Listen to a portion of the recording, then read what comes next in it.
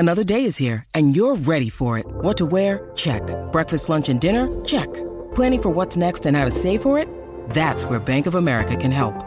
For your financial to-dos, Bank of America has experts ready to help get you closer to your goals.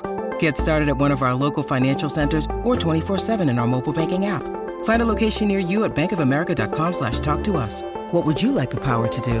Mobile banking requires downloading the app and is only available for select devices. Message and data rates may apply. Bank of America N.A., member FDIC.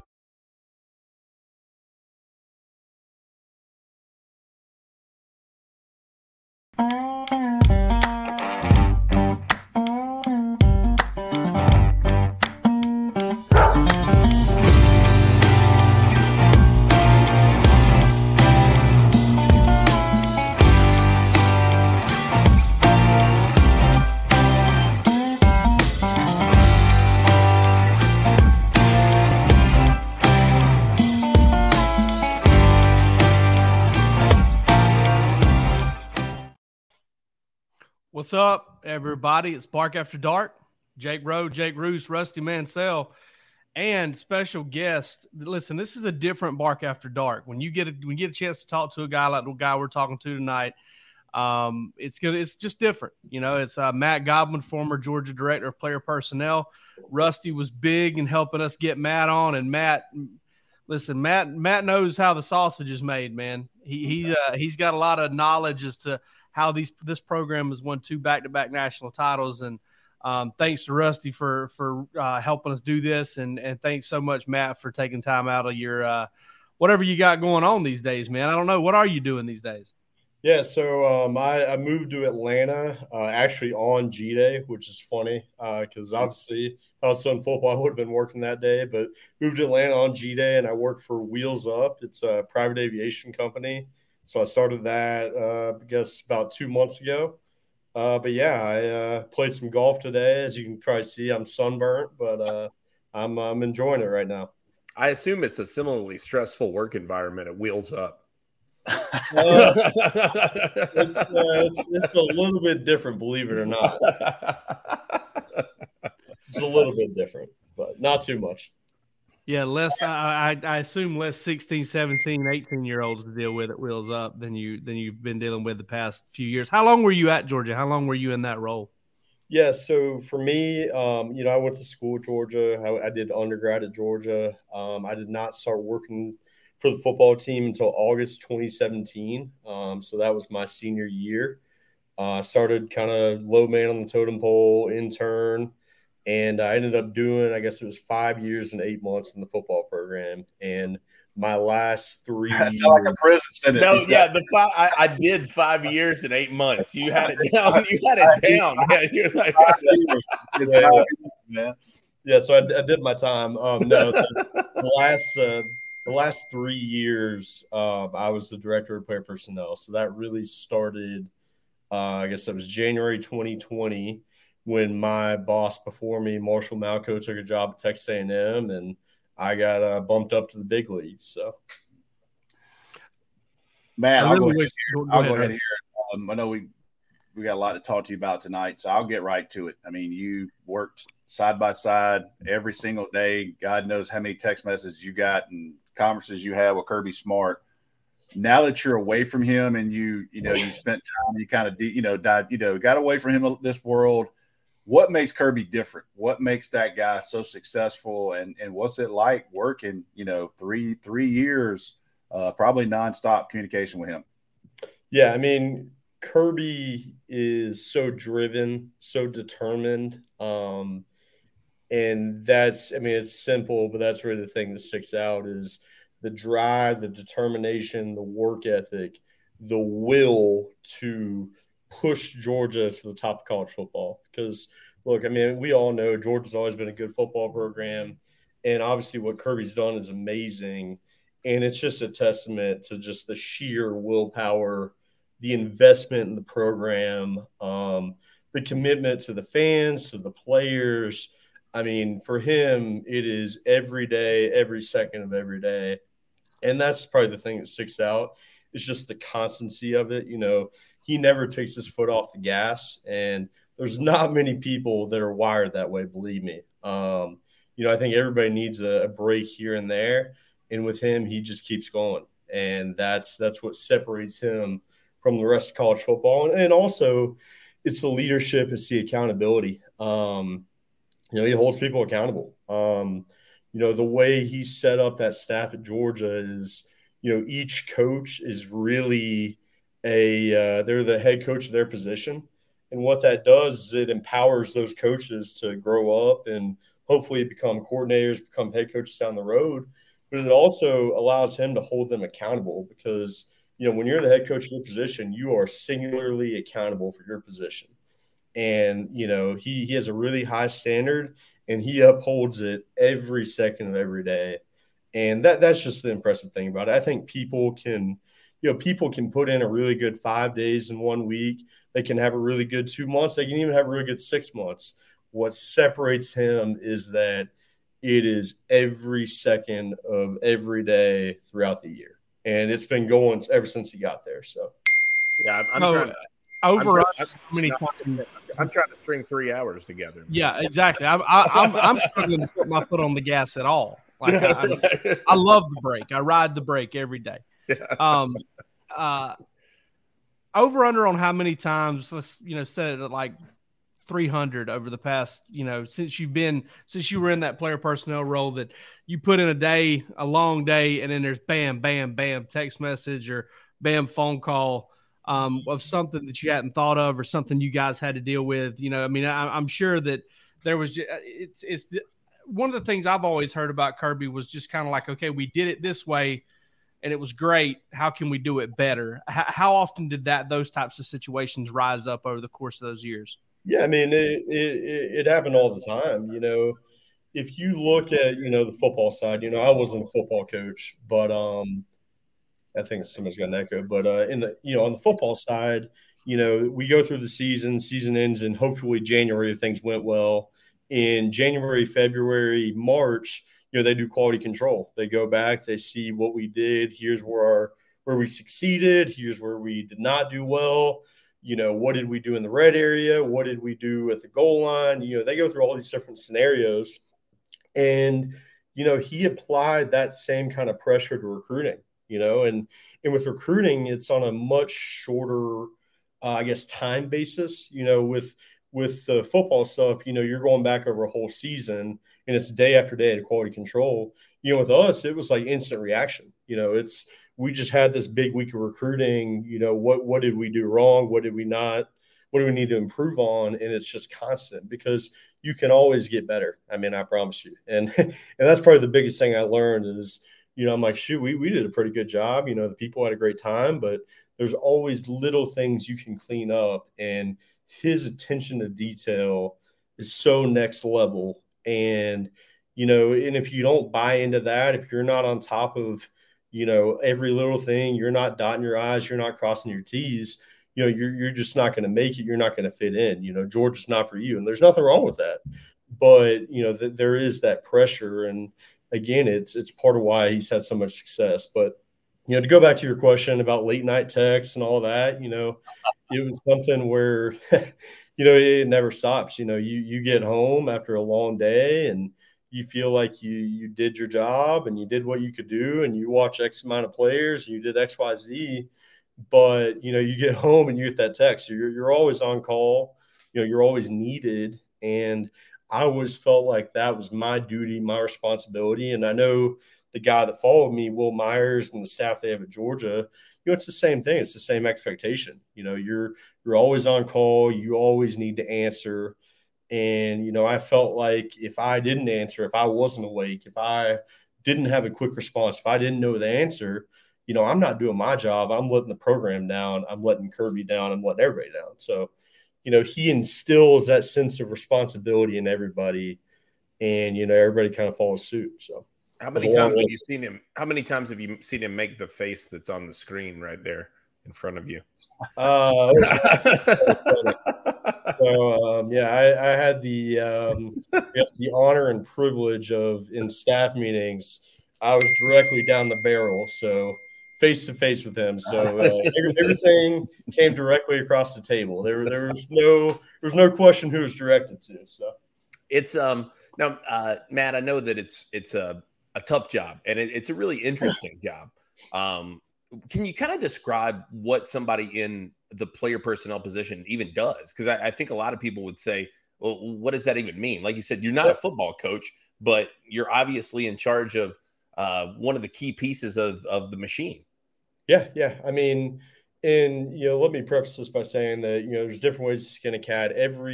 What I've learned is the DPP position at every school is so different. It varies greatly. And at Georgia, there's distinct responsibilities that you may not have at other schools.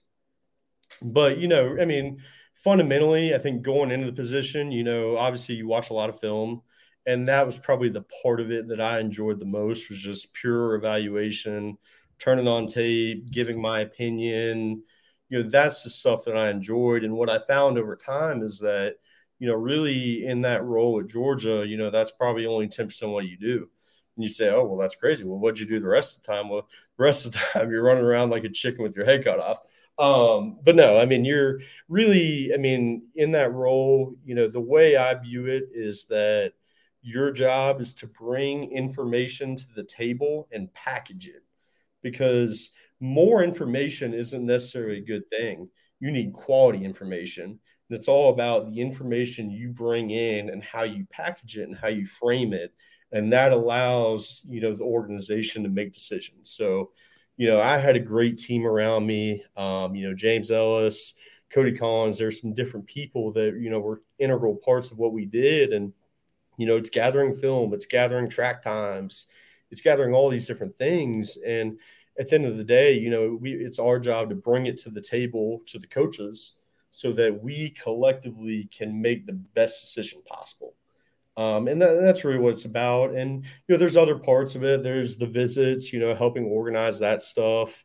Because, you have visits a lot of weekends of the year. Obviously in June, they're going to have 4 official visit weekends, and that's a very hectic time.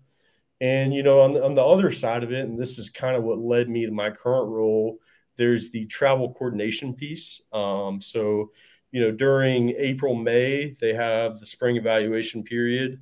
They have the fall evaluation period during the season. Then there's the contact period during December and January. So, you oversee that, you organize that. So really it's an organizational advisory role, is what I would say it is. And there's a lot of different things that go into it. And, you get to work really closely with the head coach. You get to work closely with the assistant coaches. So it's, there's a lot that goes into it. Best part and worst part of the job.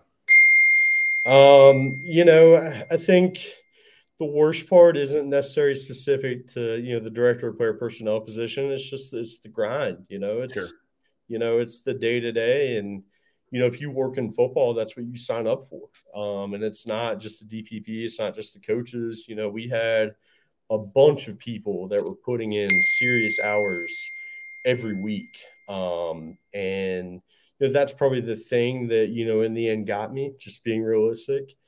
I think the best thing was just, having those conversations, one-on-one with position coaches, with the head coach, with coordinators of, what do we think about this guy?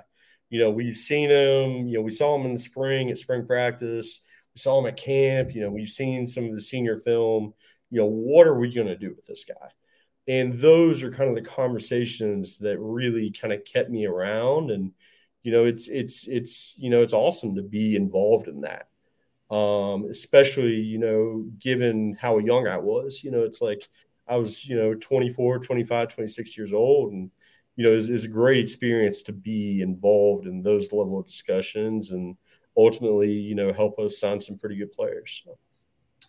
Matt, 2 guys I'm going to meet for the first time tomorrow in Nashville, Dylan Raiola and Ryan Puglisi. Take us back to the first time you saw those 2 guys throw, and what was your thoughts? Because really and truthfully, at the time that both of them, I guess, came to campus, it wasn't like Arch Manning or, Trevor Lawrence. They didn't have that early buzz, but obviously both of them threw in front of you guys and got offered. What do you remember about those 2 guys when they threw specifically for you guys?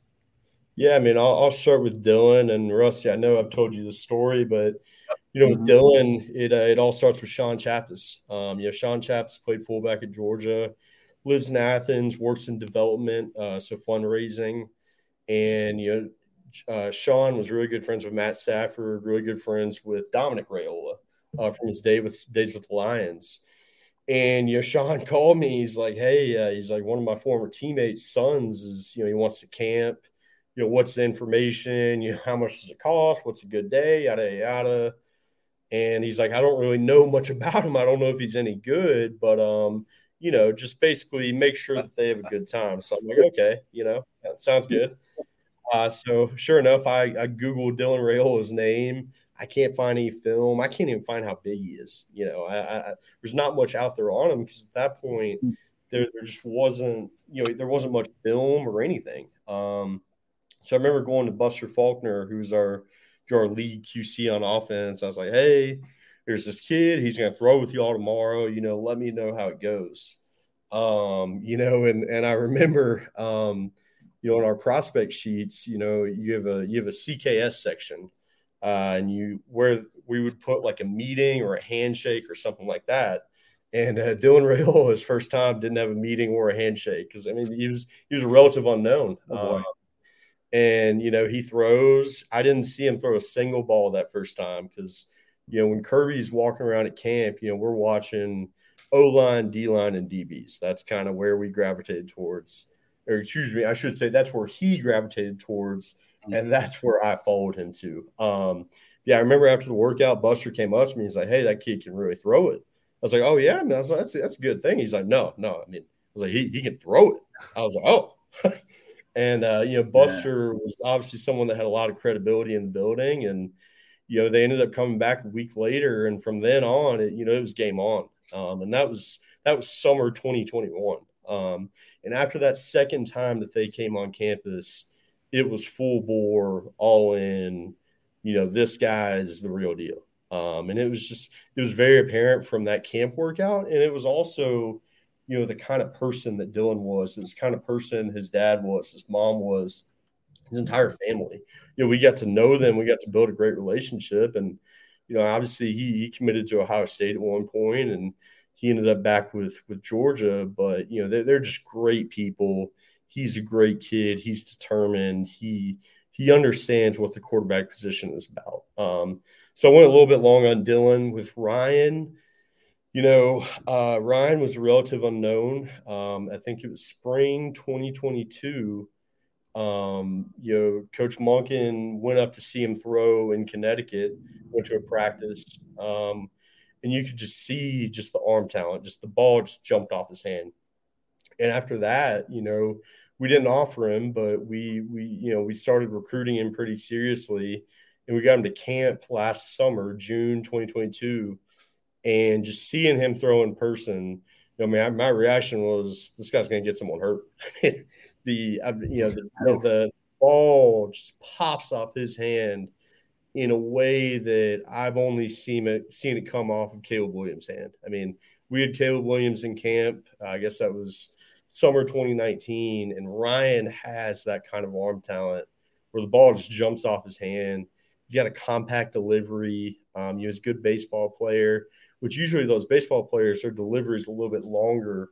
But Ryan's got a really compact delivery, and just straight. He can throw it. And from that workout, we knew he was a guy that we wanted to recruit, and we knew there was a good chance we were going to need two in that 2024 cycle. So obviously we knew of Dylan. Dylan was someone we've been on for a long time, but Ryan really came into that picture, and it was like, this is a guy that we have to recruit. We don't have a choice. So. Well, obviously the question now becomes who's going to win this job when those guys are on here. I'm not going to do that. I'm kidding. But no. But listen, I am curious, the differences between the two. Just objectively, from a build standpoint, from a throwing standpoint. I would assume there's some probably direct comparisons that can be made between the two guys in terms of what they bring to the table. And like I said, I've said this on this podcast. I've said it on the Georgia show. I think, Dylan Raiola is the number one player in America, and that carries a lot of weight. Ryan Puglisi, I don't think, is very concerned about where Dylan Raiola is ranked. No, and that's That's the thing about both of them is they're really competitive. They both really love football. I think I heard Drew Brees say that, the quarterback position is 75, 80% mental. It's the intangibles, it's the makeup. And I think that's what you have in both those guys. And that's probably the biggest similarity is they're not afraid of each other and they're not afraid of competition. And ultimately they want to win. And I think that's why they both ultimately committed to Georgia. There's a great opportunity for quarterbacks to come in. You have really good players around you. You have a great coaching staff. You have a pro-style offense. There's a lot of positives, and they both want to win, and they both want to compete. And, on the pure football side, they're both 6'2 plus. They both have, good frames, and they both have elite arm talent. Elite arm talent is something you cannot teach. And it's one of those things. I do think arm strength can improve. I think we've seen that with Carson Beck just in his time at Georgia. But, at the end of the day, every guy has a certain level of arm talent, and, it can get a little bit, it can get a little bit better here and there. But the guys that have elite arm talent, they stand out, and that's what both these guys have. So I'm really excited to see what they do in their careers. And I think, Georgia fans have a lot to be excited about. Hey, it's Kaylee Cuoco for Priceline. Ready to go to your happy place for a happy price? Well, why didn't you say so? Just download the Priceline app right now and save up to 60% on hotels. So whether it's Cousin Kevin's Kazoo Concert in Kansas City, go Kevin, or Becky's Bachelorette Bash in Bermuda, you never have to miss a trip ever again. So download the Priceline app today. Your savings are waiting. Go to your happy place for a happy price. Go to your happy price, Priceline. Getting more towards kind of the DNA of Bark After Dark, and kind of it's more of a storytelling type podcast. So I wanted to ask you, when I say what's the recruitment you'll never forget, what's the first thing that comes to mind, and kind of explain that for me, because I'm sure you remember a lot of them, but I was just interested to learn which one. I mean, it can be in a good way. Obviously, we would prefer that. Don't want to put you on the spot in a bad way, what's one you'll never forget? Yeah. For me, I always gravitated towards the O-line, D-line, OLB recruitments. Nothing against the other positions, but those were kind of my bread and butter. So there's really two for me that stick out immediately. That's Brian Brzee and that's Jordan Birch. And, I guess you remember the ones you didn't get more than ones you did get, because, the ones you got, they show up on campus and, everything's gravy. But I'll start with Brian. Brian was a guy that we were on relatively early. Coach Smart went to see him play basketball up in Maryland. He was actually Coach Smart, Coach Saban, and Coach Sweeney were all at the same basketball game. But, Brian, we were on him early. We felt like we were in a really good position. He had a great family. He was a great person, Brian Brzee was a true five-star prospect. He checked every box. He had the size we were looking for. He had the athletic ability. He had the competitiveness, the toughness. He had the makeup. He had everything.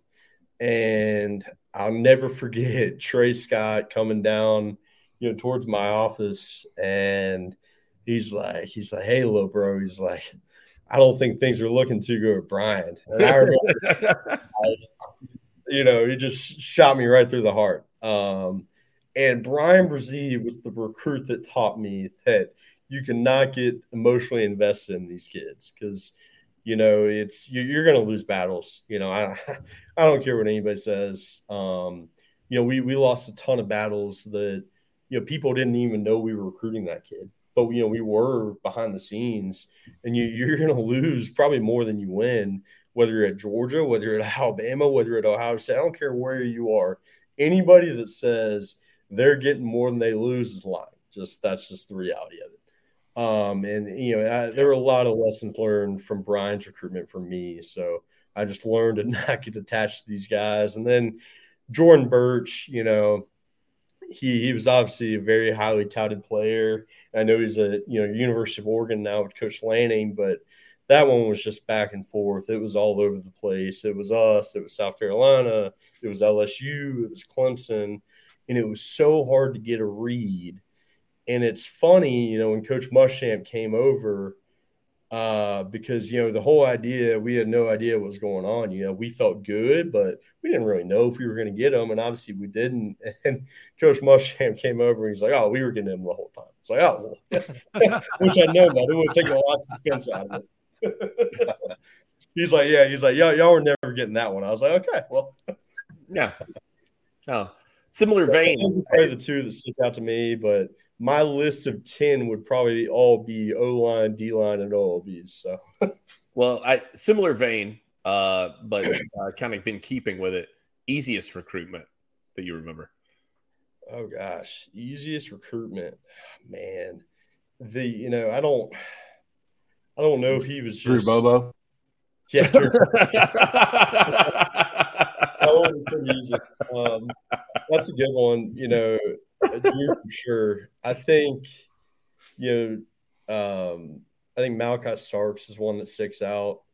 Malachi was a guy that ran a really impressive track time when he was a freshman in high school. He popped on our radar because I think he ran like a 10.8 or something like that. Popped on our radar. We didn't offer right away. And then I think we offered like that August of his sophomore year. And, you saw this guy develop over time because at first, he was a guy that had measurables. He had track times, which that's stuff we all love. But, you don't know what kind of football player he is. And to see Malachi grow and mature over that time was unbelievable. And he turned into an elite high school football player. And, Malachi first started coming to campus. It was his fall of his sophomore year. And he would just come over and he just loved it. He just loved hanging out with our recruiting staff. It was all great. He thought it was the most fun thing in the world. It was like he would rather come to our football games and hang out with our staff than hang out with his friends. That's really what it was like. And I don't know if that's true, but that's what it felt like. And, we there were a couple other schools involved. I think Alabama was involved. I think Clemson was involved a little bit. But really, I think we had a strong feeling the whole time. And the whole time, we're kind of like, there's no way it's this easy. Like, there's no way that we get an elite player this easily. And then he committed, and it was like, he never wavered. He wanted to play at Georgia. Playing at Georgia meant something to him. And I think that's something you see less and less of. Obviously, the city of Atlanta and the entire state of Georgia is a transplant state. It's a transplant city. And, a lot of these kids aren't tied to the area. But Malachi Starks was a kid that was tied to the University of Georgia, and he wanted to come play for us. And it just felt too easy the whole time. It felt too good to be true. So, a kid that I was wrong on, and I've said it a million times. I actually saw him at a golf tournament, I guess 2 weeks ago, and I apologize for the 25th time in person. It's Ladd McConkey. I tell the story all the time. Everybody in Northwest Georgia came to me about Ladd McConkey. I actually saw Ladd McConkey at a 7-on-7 the same day I saw Jahmyr Gibbs, and I left going, I don't know if that kid can play SEC football. So with that being said, I was 3 million times wrong. But at some point, Matt, when y'all get into January and some of these things and you wind up having a number and you got a spot, somebody had to stand up on the table for Ladd McConkey. Like, who was that guy? I was like, this is the guy that can play University of Georgia, because he doesn't look like he can. And he didn't look like he could come out of high school. But he has proved everyone wrong. But somebody had to be all in on him. Yeah, and I'll take a step back. With Ladd, he popped onto our radar after an opening camp. Ladd, he went up to Nashville, which is not far from where he's from. His route running was crisp. He looked really, really quick. He looked like he could run. He ran a 4.55 40 at that camp, and that's kind of what got him on our radar. But really, if I had to give credit to one person, it would probably be Todd Hartley. There was a little committee of about 5 of us that was responsible for kind of digging into some of these low-key in-state guys. It was me. It was Todd Hartley. It was Marshall Malco, my predecessor. It was Montgomery Van Gorder, who's a QC still on staff.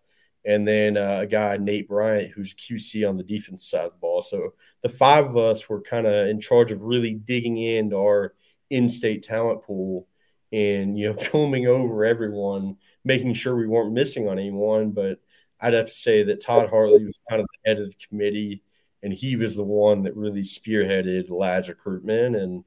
And obviously, he's had a great career, and, it's awesome to see. So how, as far as time of year goes, when you start talking about putting in long hours, my God, when is this going to end? What time of year is that what was it for you? And was it, because I know different times of year is just different types of work. It's the look on his face. The look on his face is implying that did not happen. ever. No, like for us, I'll tell you right now, like football season is wild, but I prefer it over anything else because our work's cut out for us and we can actually do it. Like we can actually get after it. Whereas this time of year, we're just trying to find something to write about, and it's kind of annoying. So what was the part of the year that you kind of dreaded the most in terms of your job and made it hardest on you? Yeah, I think there's 3 months that stick out. It's December, it's January, and then it's June.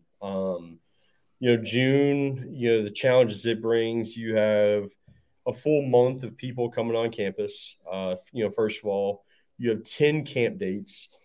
And then really the last 2 years, that's when the majority of your official visits happen.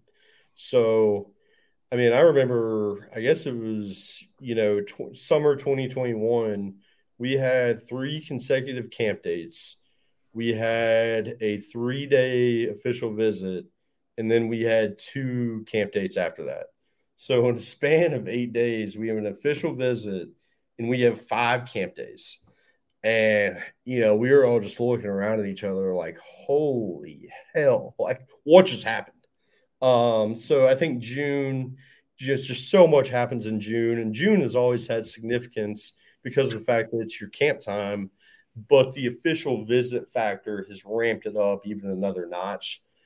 So June, and then December and January, you're dealing with enrollment, you're dealing with your mid-years. And the process of getting them into the school is a little bit challenging. And then you have your official visits as well, and then you have the contact period. And the contact period, I think it's pretty well documented. There's different articles and things out there about how much we spend on private travel, and the reason is we're trying to get bang for our buck. We're trying to have assistant, not only the head coach. The head coach. Coach Smart would see 3 to 4 guys in a day, and that was the standard expectation. And the only way you do that is private planes. That's the only way. But we're trying to have our assistant coaches, our coordinators, see 2 to 3 guys a day.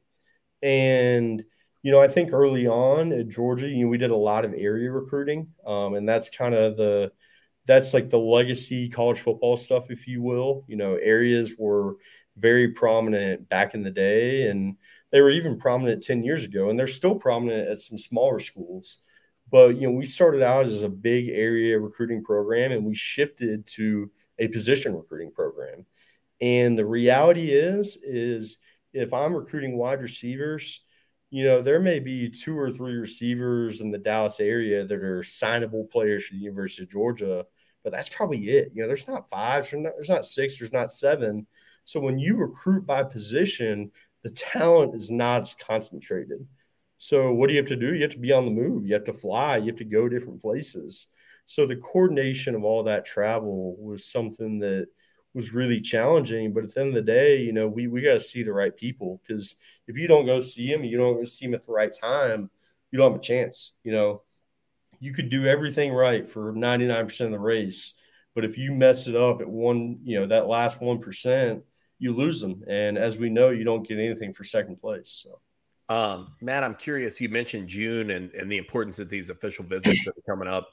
And, listen, you're going to have a window into this better than anybody, man. What are these kids going to do? How are they going to spend their time? What does an official visit weekend in Athens look like for these guys?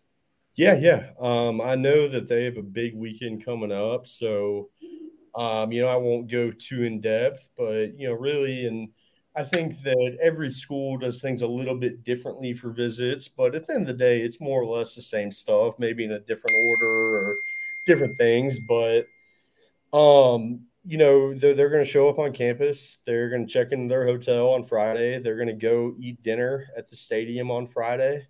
They're going to have a little bit of, a social hour. They're going to hang out with some players. Parents are going to get to hang out with coaches.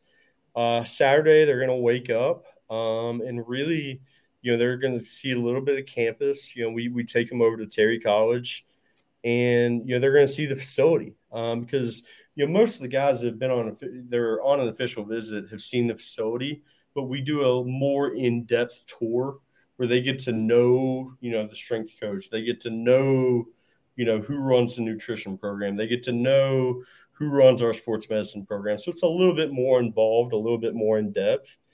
They're going to eat dinner Saturday night. And then, Sunday is all meetings. It's meet with your position coach, meet with the strength coach, meet with the head of nutrition, meet with your coordinator, meet with director of player development, meet with academics, meet with Coach Smart ultimately. And and that's kind of the last meeting. So, it's, I think for the families, it's very fun. It's very exciting, but it's also exhausting. And we also, they get fed a lot. So those official visit weekends are dangerous for the easy gainers like myself. We're trying to figure out how I can get on one of those official visits, right? Matt, your last class obviously will be this 2023 class that you recruited from the start and got signed. Give me one guy that you're confident in right now before fall camp ever starts. Give me one guy of that class that you're confident is going to be a really good player. Yeah, I got to go back to my bread and butter. I'm going to go OLB.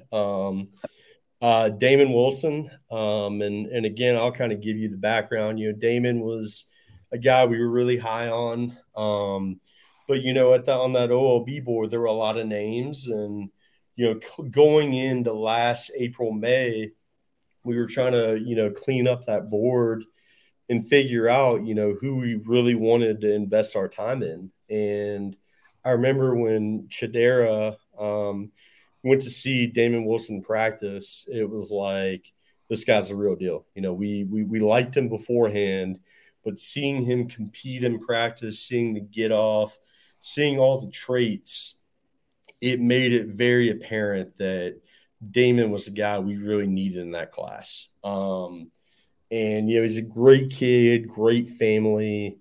And, with him, with edge rushers, you want ball get off, you want flexibility, you want power, you want the ability to change directions and drop in coverage. You want physicality. And, I think Damon checks a lot of those boxes. But at the end of the day, football, we can make it as complicated as we want to. And Kirby would always say this, but at the end of the day, football is about one-on-one matchups, and that's it.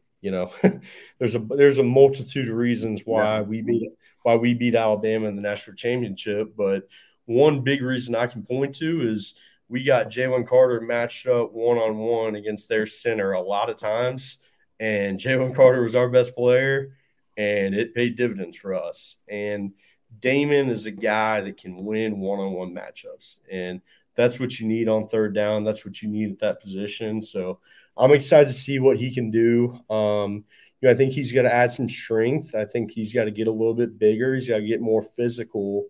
But just in terms of his ability to get off the ball and bend, he's got what you're looking for. So I'm very excited to see what he can do this year and in years following. So. You've had a few Kirbyisms that you've kind of shared with us, but I'm interested to know after hearing you say what you did about Trey Scott a minute ago, sounded like you guys, he called you a little bro. So you guys had a little bit of a relationship there. What coach still at Georgia, not at Georgia, impacted you the most, like professionally outside of Kirby? They kind of built that relationship, maybe taught you more than somebody else. Who kind of breathed into you that way? For me, I think it's really two guys. It's Trey Scott and it's Todd Hartley.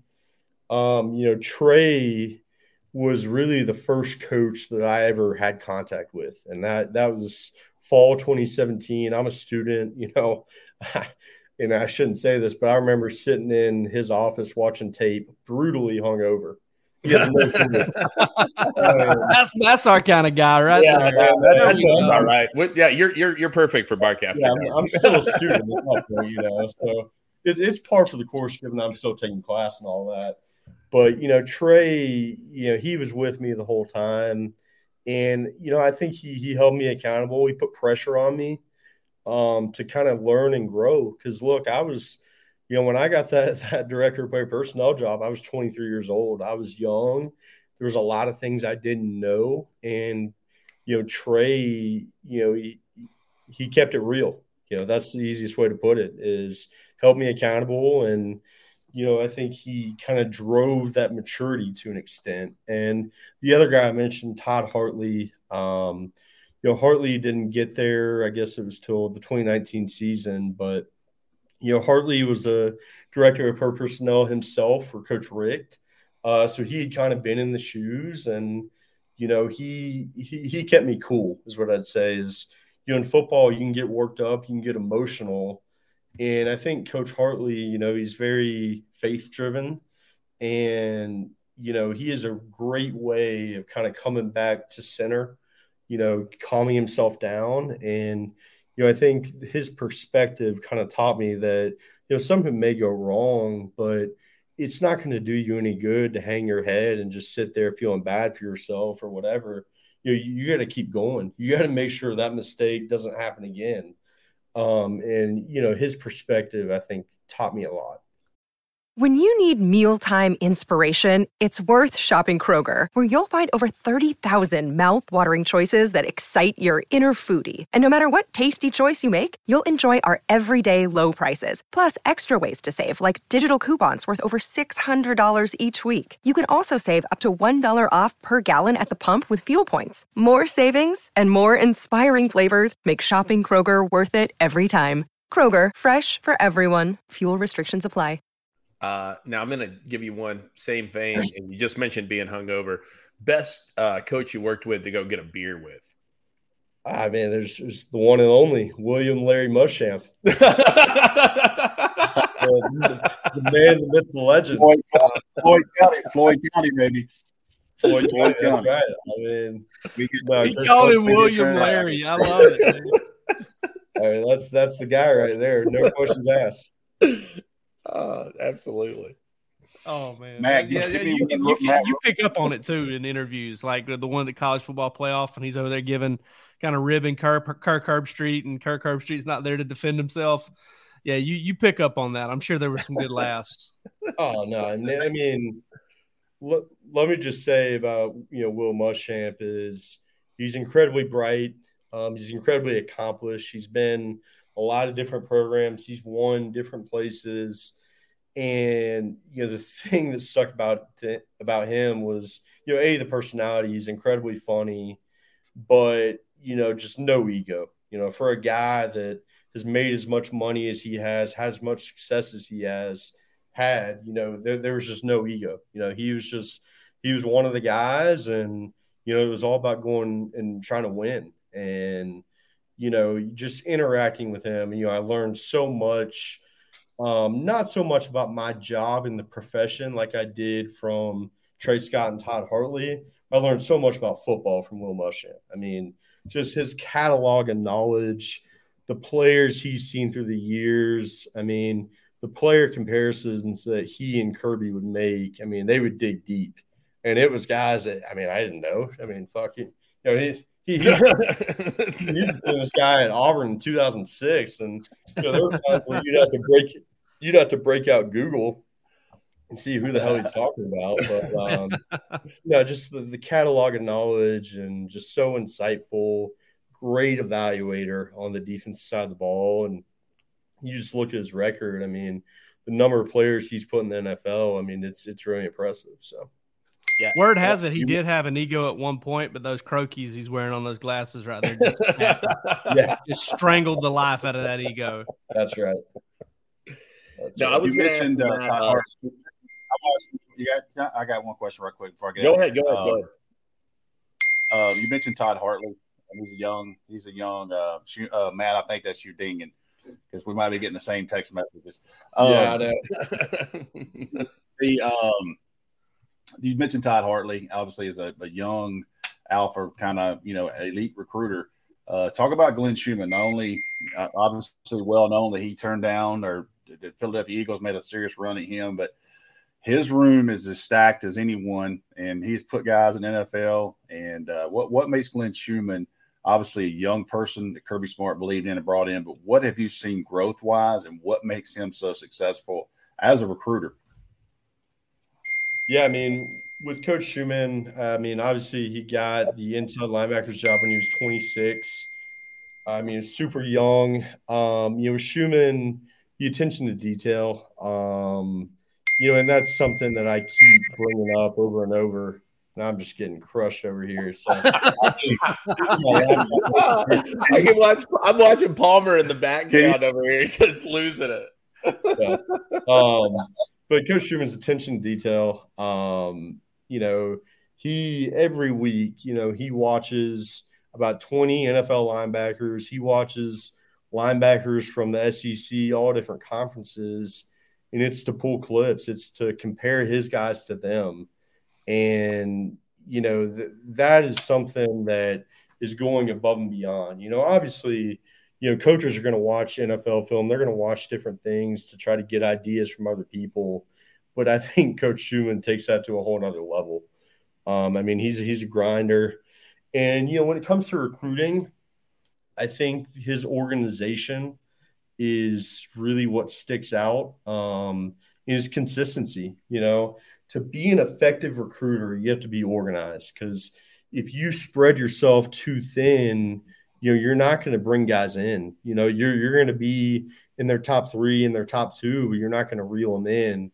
And I think he's a really good evaluator. And I think he did a really good job of managing who he recruited by limiting the pool. And for him, that brings on a little bit of risk, because you're recruiting a smaller pool. So your margin for error is a little bit smaller. But, to get high quality players, you got to invest time and energy in them. And I think that's what he does, is he limits the amount of people he recruits, and he really goes all in on the guys he is recruiting, and he builds great relationships. And obviously, the proof is in the pudding. That position, that room is, I think, the healthiest room on that roster for now and for the future. And it's a testament to him. It's a testament to the work he's done. And obviously, the fact that he was able to put Roquan Smith in the top 10 in the NFL draft, I think that helped tremendously too. That gave him the credibility as a young coach to go into those big recruiting battles and bring out some impressive prospects. So, on the whole, Schumann is super detailed. He's very intelligent. Great evaluator. Just all around. And, obviously he's very loyal to Kirby. I think Coach Smart loves him, and he's been with Kirby for, I guess 15 years. So he's been by his side for a long time. God bless that man. Yeah, no doubt. So, but he's been there for a long time. He knows, the way a program should run. He knows the way the head coach thinks.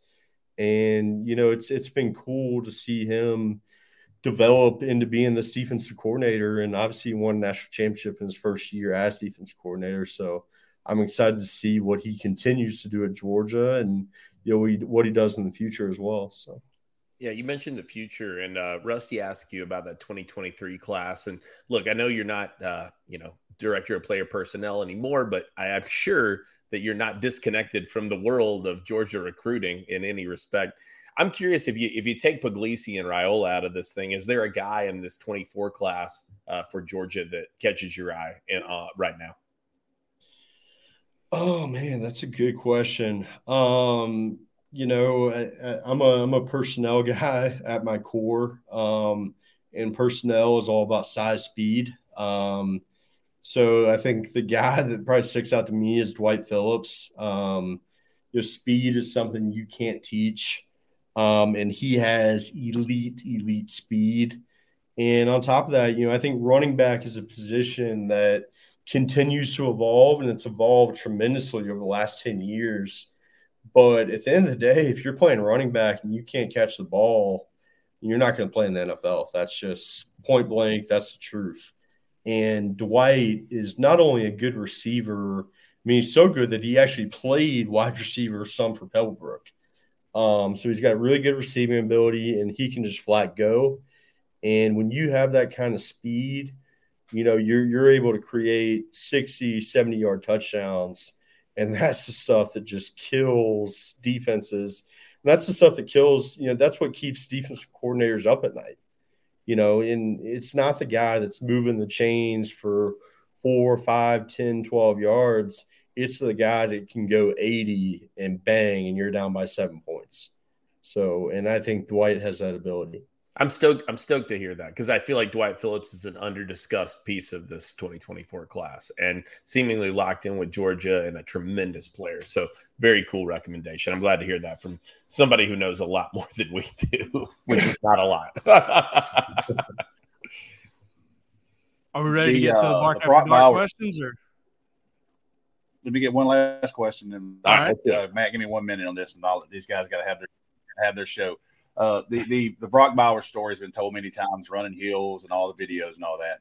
But you spend a lot of time around him. I've heard crazy stories about how much energy he uses at practice. Give me 1 minute on Brock Bowers.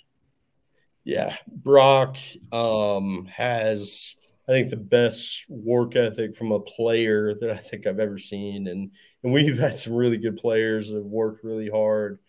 But from day one, I've never seen a player hit the ground running like Brock Bowers did. I mean, it was like this guy walked into our program and he was ready to roll.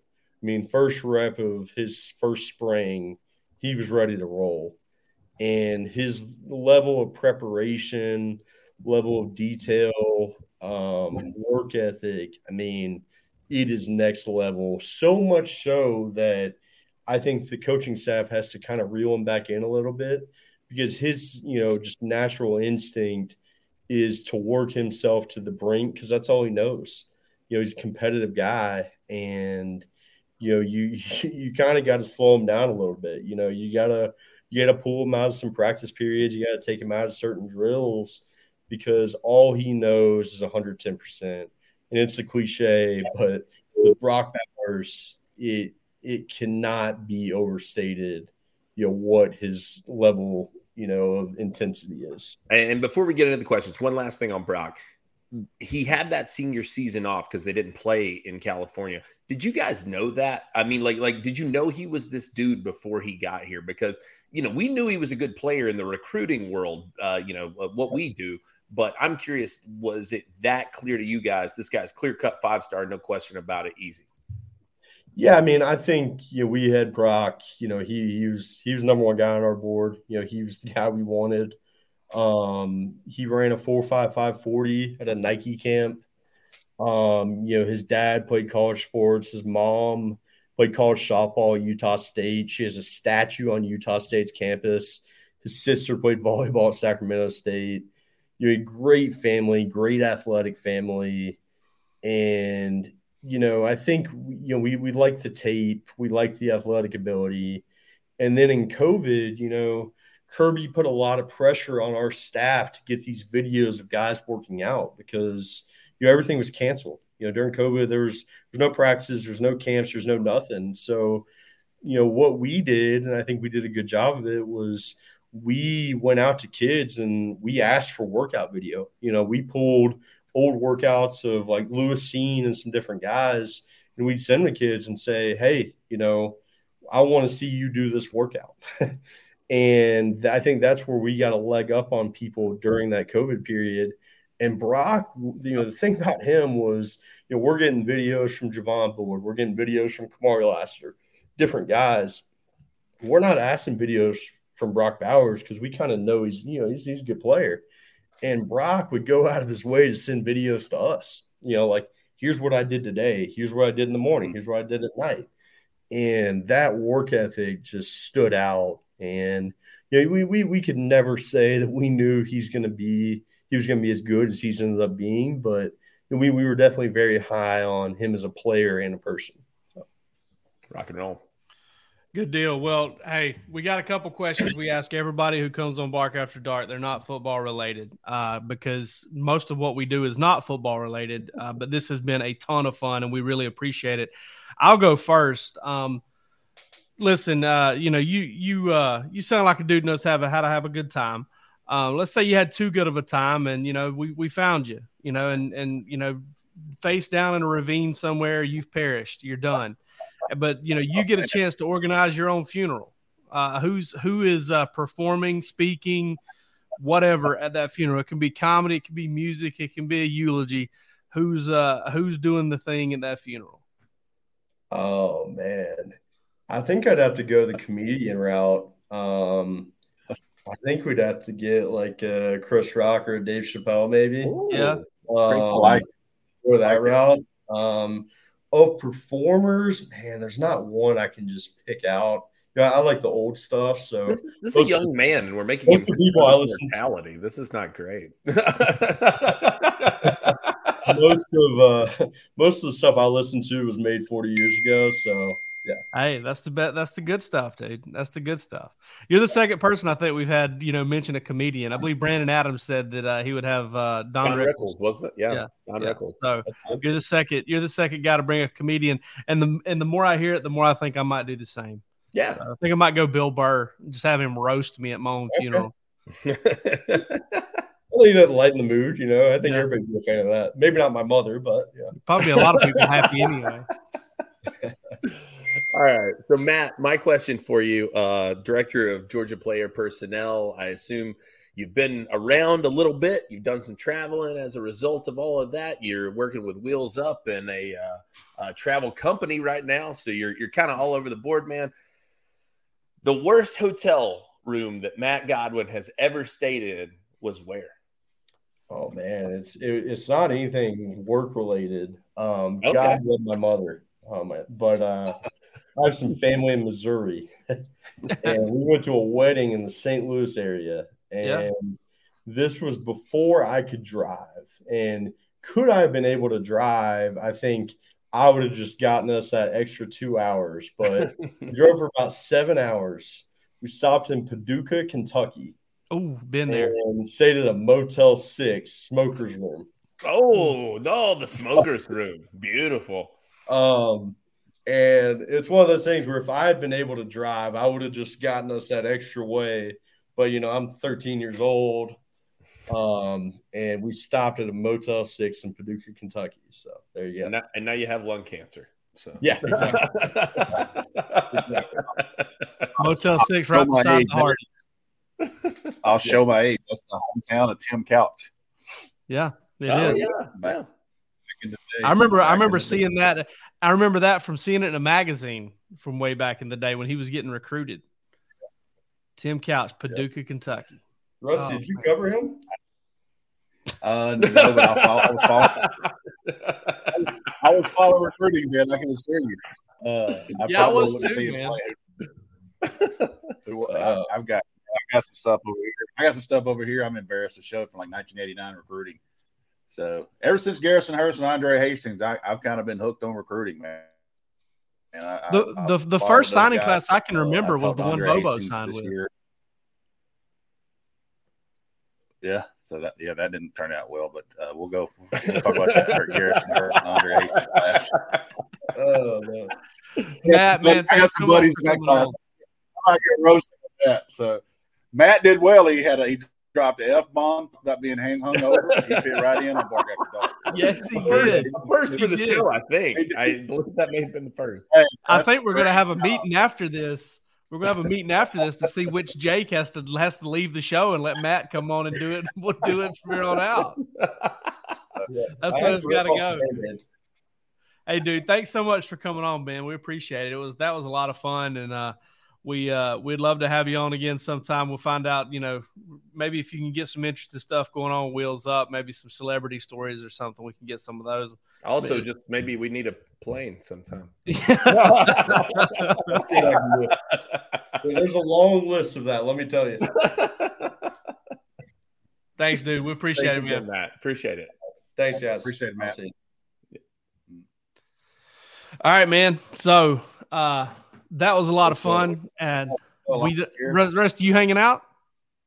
No, I'm not hanging out. But let's do a you're still on here.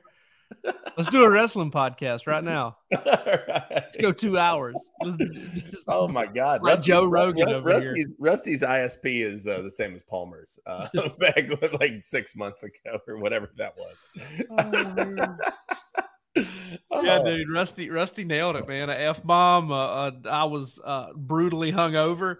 Matt Godwin. And dude, I drop in Will Muschamp's last name. Middle name. I'd never heard it. Here's the problem. I mean, it's kind of like me, right? Like I can't say that about anybody, but my name's not Jacob. My name's Jake. Nobody does that, you know. True. Who names their kid Larry? That's Lawrence, right? Well, but you've also got you got Johnny, right? My buddy Johnny. Yeah. He's Johnny. Oh, okay. Yeah, he's not Jonathan. Yeah, and one of the folks we're going on vacation here Saturday. We vacation with another couple, and her name is not Rebecca, it's Becky. So cool. So that's just kind of the way it goes, I guess. But yeah, I mean, but a middle name, like William Lawrence Muschamp sounds more like a name, especially what school is that? Darlington School name. Yeah. I mean, come on. Yeah. Esquire comes after that most of the time. I thought I was hoping I was kind of hoping he was going to say Todd Monken. I really was. Because, John Lilly's told me before that Todd Monken's the kind of guy that you kind of want to have a beer with. I mean, like, how sick really would it have been though? Like if it was Kirby Smart, if he was like, like if you get him in the right spot, Kirby's the dude, Yeah. I'm not shocked that it wasn't, but that would make a little bit of sense though. But all right, well. Listen, I don't have a whole lot. I had a question I was thinking about earlier, but we had so much going on that show. Do you have a question for me? I do, actually. Yeah, I do have a question for you too. Why were you drinking what you were drinking earlier? Yeah. So, what are you drinking? We didn't even do that segment. Well, I was drinking a rant. I mean, I was just. Oh, you were drinking it. Yeah. So I'm drinking what's called a Loyal Lemonade. These things are malt liquor. They're horrible. But they're 9% alcohol, and so they get the job done. Steel Reserve. They taste pretty good. They're just sugary, so you should only have like one of them. Yeah, most malt liquor does taste pretty good. Yeah, they're kind of gross though.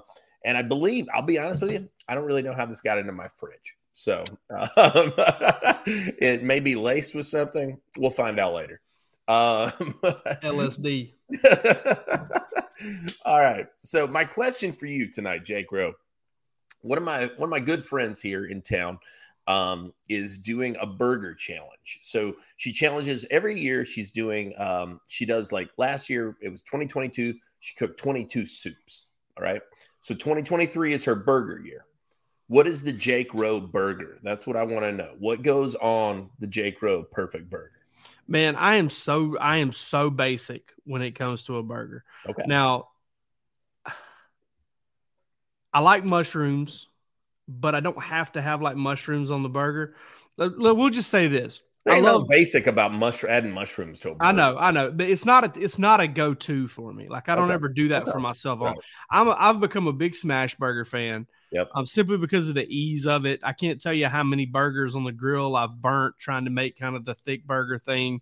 I always kind of cook them a little bit too long. Not because I'm scared of rare meat, because I'll eat tartare all day long. Like I'm not scared of rare meat. Buddy. Yeah, it's not a problem. Yeah, it's just trying to get kind of a crust and do all that stuff. So I become a smash burger guy. But let's say I go to Five Guys.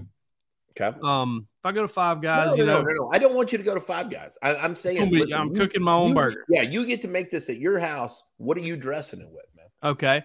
All right. If I had my druthers, if I got to do exactly how I wanted to, I would make kind of a McDonald's style special sauce. Okay. A little bit of ketchup, mustard, mayo, light on the ketchup, with some dill pickles in it, with some dill pickle relish, some seasonings, garlic powder, all that stuff. My mouth's kind of watering a little bit. Get a little hungry. About to be a post Bark After Dark burger tonight. Yeah, I got some smoked chicken legs in the fridge. I'm about to go eat them cold. Oh, dude, those are done for. Toast. Absolutely toast. Palmer knows what it sounds like when I eat an In-N-Out burger, and it sounds like a wolf digging into a carcass. But yeah, so I'd make some of that sauce. I'd do a little double smash burger with sharp cheddar cheese, big cheddar cheese guy here.